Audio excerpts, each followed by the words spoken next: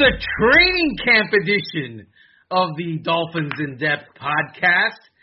First day of training camp in the books for the Miami Herald team. Intrepid star of show, Adam Beasley. How was it out there in that scorching hot field with the players going through their workouts, the crowd roaring their approval, and the media covering everything for your reading and viewing pleasure? I'm not saying that there's any silver linings to the pandemic. It's awful all the way around. But I do not miss sitting out there and sweating these 2-3 weeks. It's buying us a couple of weeks of air conditioning, Armando.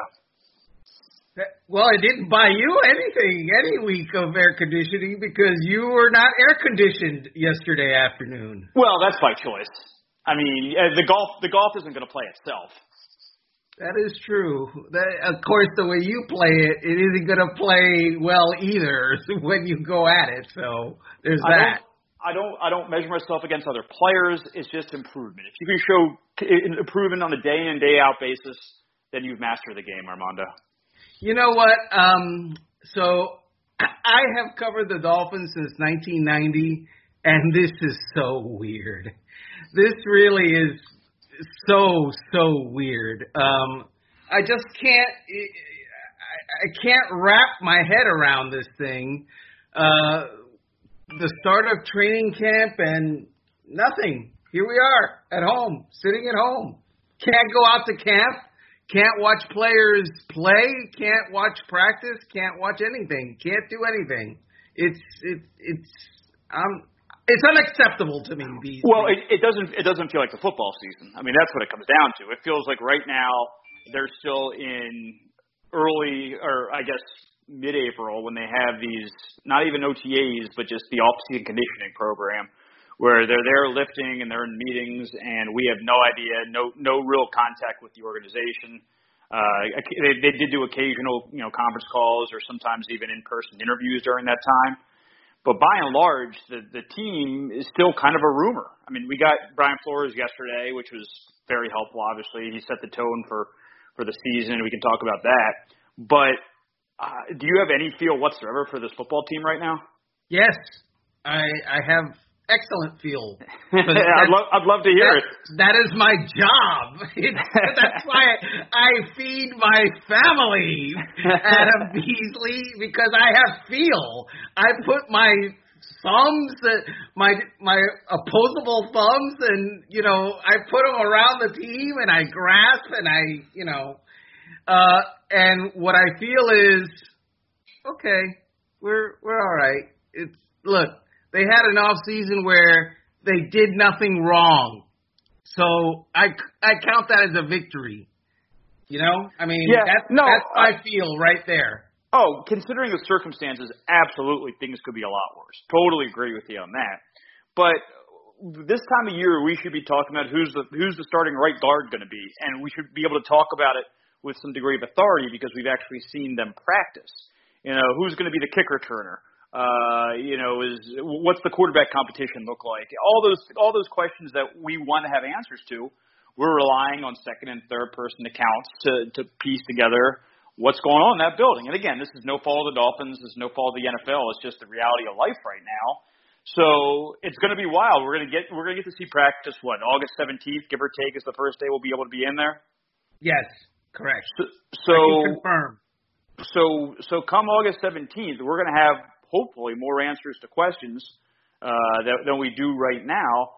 But it's bizarre, man. It's the 30th of July, and we haven't seen a single practice from this team since December. So yesterday, Coach Brian Flores spoke with the dregs in the media and me. And I'm wondering, what was your takeaway, your grand takeaway from that whole 15-minute availability? He is nervous. He is nervous that this very delicate, much reliant on the responsibility of others football season is going to become undone by just one foolish act. And we saw what's been going on with the Marlins. We don't know exactly yet what the cause of that outbreak is, but with 18 players now have tested positive, to think that can't happen in an NFL locker room is naive. Of course it could happen in the NFL locker room. It can happen anywhere where people in close contact. And the message he sent through the media yesterday with pretty good authority was, hey, if you want football to happen this year, and he was talking to his players through us, don't be an idiot. Stay home. Don't go to restaurants. Don't put yourself in situations where you're in contact with people that you don't know how responsible they're being.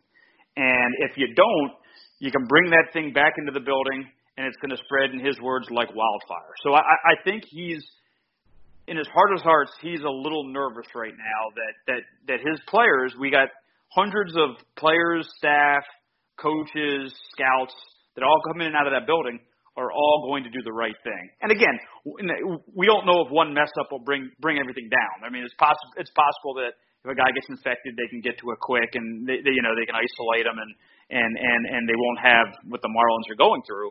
But he's there on some level. He's nervous that there's going to be somebody who just thinks, oh, I'm fine to go pick up that pizza. The next thing you know, you've got 20 sick players. Yeah, I just get the idea that the Dolphins are going to be more disciplined than the Marlins. Baseball is weird in that they are in the opposing city for 3-4 nights at a time, and there's no real way to tell players you can't go out and have you can tell them don't go to clubs and stuff like that, but you can't really tell them you can't go to dinner. You got to order in. The NFL isn't going to be about that and like that. And I just think football players, they live a more regimented life generally. And so, yeah, there are the unorthodox ones like Ray Maluga, who will... What a great reference.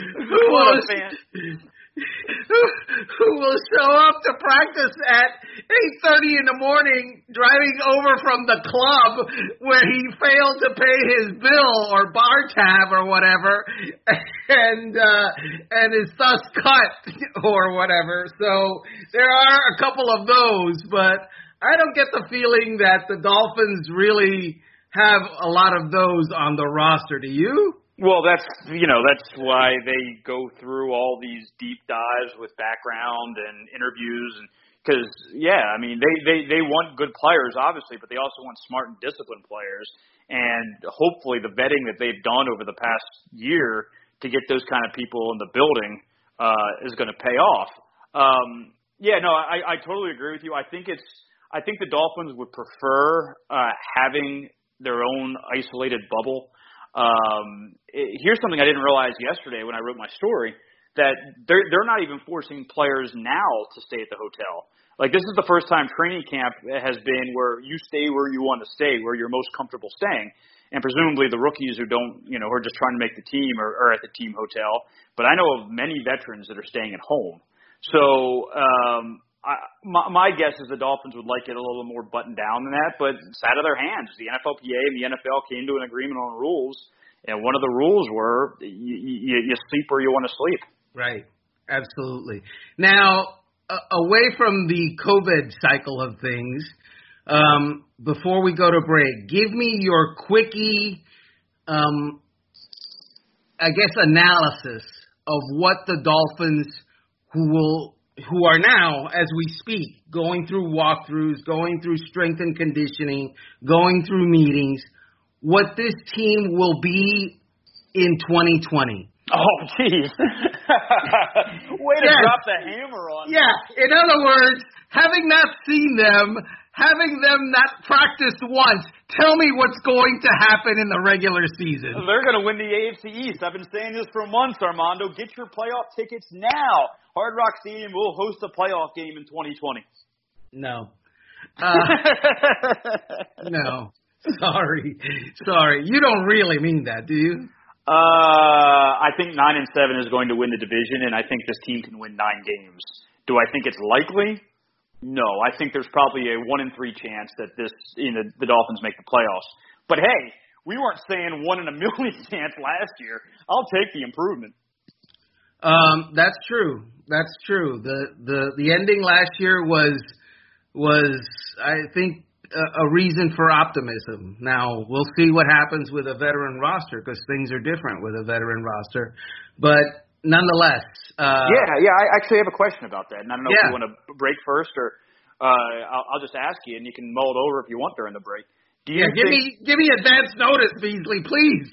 Do you think that this, again, it's not a particularly old team because they have 20-some-odd rookies still. I think half their roster is first- and second-year players.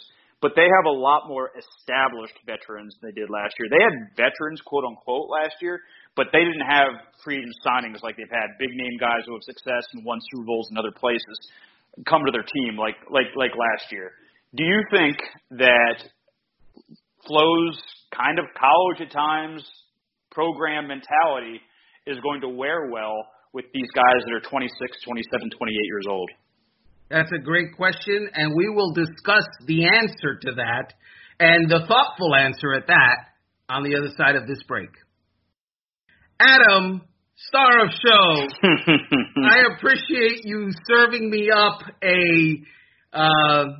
what I think is a meaty question for our listeners, and this is my skinny answer, okay? Look, it's easier, believe it or not, and this is what general managers have told me, this is what coaches have told me. It's easier to get a young player, a player that isn't established, a player that hasn't arrived, to do everything you want them to do in the way that you want them to do it with zero pushback than it is to get a veteran who is established, who has been paid, who has been through a couple of seasons or more, and has experience with different coaching staff to buy in. It's just the way it is. The guys on this team last year, they were just basically trying to survive. And one of their survival tools was, I'm going to do everything this coach is telling me to do in the way he's going to do it and the way he wants me to do it, because that might extend my career by one game, 1 week, one practice, as opposed to, say, a guy like Shaq Lawson or Byron Jones, who they've been paid, they've got guaranteed money, they've been around the block, and they have opinions. They have their way of thinking, and that's going to be interesting. I totally agree. It's wild. I'm just looking at the roster now. Ryan Fitzpatrick is the only player over the age of 30, and he's 37. He's way over 30. But the rest, the second oldest player on the team is Kyle Van Noy. And so you would hope that coming from New England, playing with Flo, essentially being handpicked by Flo to come here, he'll be part of the solution, not the problem. A bunch of their older guys were here last year. Albert Wilson, Alan Hearns, Jesse Davis, Eric Rowe, Devontae. I mean, those are some of the older players on this team. But I think you're right. I think the Ogbas, the Byron Jones, the Shaq Lawsons, guys that don't have a tie to the New England way, how do they respond? Are they going to have the TNT wall this year? Do you think they're going to do things like that with a team that's more veteran-laden than we had last year? Again, we won't know for sure until August 17th until we see the layout. But are they going to make Byron Jones run laps if he misses an assignment? I just don't know. Well, here's a picture of how it might go. Remember last year, the Dolphins at the beginning of camp, they had not a veteran roster, but a roster with veterans on it. And the new coach came in, and he was telling them to run to the TNT wall, the takes no talent wall, when they made a mistake as a unit or as a team. And a lot of those veterans, they weren't buying into any of that. And they weren't with the whole college rah-rah discipline stuff. They weren't. Kiko Alonso wasn't. There just was guys that just didn't, it wasn't them. They didn't buy it. They didn't see it. And it wasn't just veteran players. You'll remember last year, Minkah Fitzpatrick was told, hey, we're going to do you this way. And Minkah said, no, you're not. I don't want this. I don't like this. I don't like this. Trade me. Yeah, I think that last year was a challenge for Flo in many ways, particularly because of how the roster was built and starting 0-7 or whatever it was, and keeping that team together was a Herculean challenge. That's nothing compared to what he's going to face this year. He is, because of the backdrop of COVID and not having the practice time, and then trying to see if the system that worked okay. I mean, obviously they weren't great last year, but they worked pretty well. Am I wrong? I mean, I'm not going to throw total bouquets at them. They 5-11. It was good for that talent, but I'm not going to crown them in the words of Denny Green. I want to see what he does this year. And I think even if you didn't have COVID, the expectations being higher, like there was zero heat on Flo last year. I'm trying to think back. How many times was it even like tense in a news conference with him last year? I could probably count on 3 fingers. I mean, that's if they lose by 40 points to a team this year, the hell's going to rain down from the media on the Dolphins. It's because of how they've built their team up. They got a patch last year in ways they're not going to get this year. And so I think that's just a whole new set of challenges for a guy who's never really dealt with this kind of scenario before. Absolutely, and I was laughing not because I thought that he deserved more credit or the Dolphins deserve more credit. I was laughing because I have never heard 5-11 and did okay in the same sentence or paragraph in my entire career, and that was, and I don't, it's not an aspersion to you, obviously, because last year was strange. And the circumstances were weird, but 5-11 sucks. Okay. Yes, it would be. I can only imagine the Armando columns the morning after a 40-point loss to the Ravens, if it happened this year. Wasn't it 59-10? Yeah, I believe it was actually. It's a 49-point loss. Yeah. So if they start the season out that way, there's going to be zero benefit of the doubt, right? Of course. There's zero benefit of the doubt right now. The job and job one for the Miami Dolphins in 2020 is what?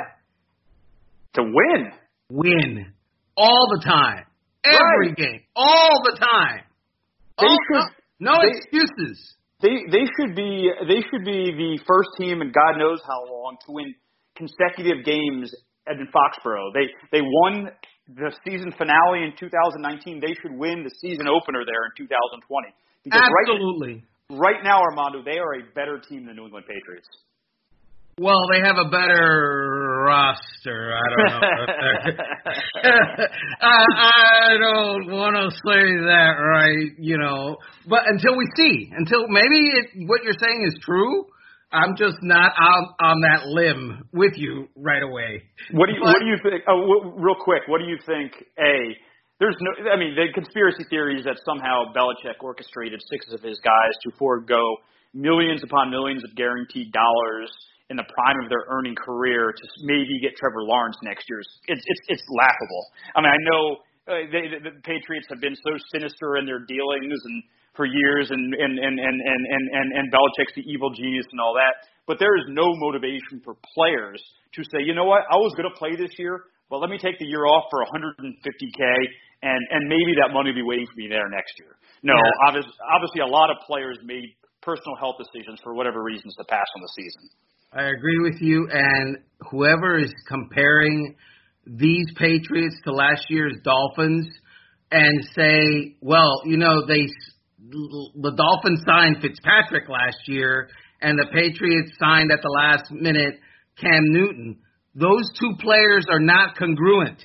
No. And have never been congruent. They're not the same player or quality or type. It's not the same type of move at all. No, absolutely not. Cam Newton is, 3 or 4 years removed from being an MVP of the league. Obviously health is a concern, but if he's healthy, he's a top 15 quarterback, no doubt about it, in the National Football League. Ryan Fitzpatrick, I think, is happy that he has a starting job for now. For now. And let's touch on that before we leave this lovely venue. So we know now that the Dolphins are going to hold a quarterback competition. Who's winning that competition, Beasley? Well, sadly, we're not able to sit in on the walkthroughs, so I can't give you a true evaluation. But I would say my guess is Ryan Fitzpatrick is ahead right now. My guess is that Ryan Fitzpatrick wins the competition for the time being. Yes. For the time being. And if you want more details on that, look to the Dolphins In Depth blog / Mondo columns because I just posted a offering about that at MiamiHerald.com. So please go there. Also, please buy Beasley's book and also buy my book, 100 Things Dolphins Fans Should Know and Do Before They Die. What's the title of your book, Beasley? Wasn't the Harvey Pinnock golf book Golf's a Good Walk Spoiled? I don't know. I might be conflating my golf authors. Mine is Golf is a Good Beer Buzz Spoiled because there's not enough alcohol in the world to numb my pain from how poorly I've been playing lately. So you don't want to read any books coming from me, particularly those that have to do with golf advice. You do want to read 100 Things Dolphins Fans Should Know and Do Before They Die. It's available on Amazon now, and it comes out in print, in paperback and print on September 8th. Beasley, closing thought. Go. I'm glad we have football to talk about again. It's a wonderful thing. We appreciate you joining us here on the Dolphins In Depth podcast every week, where star of show Adam Beasley lays down Dolphins law, and I caddy it up for him. Really appreciate you guys. Tune in next week.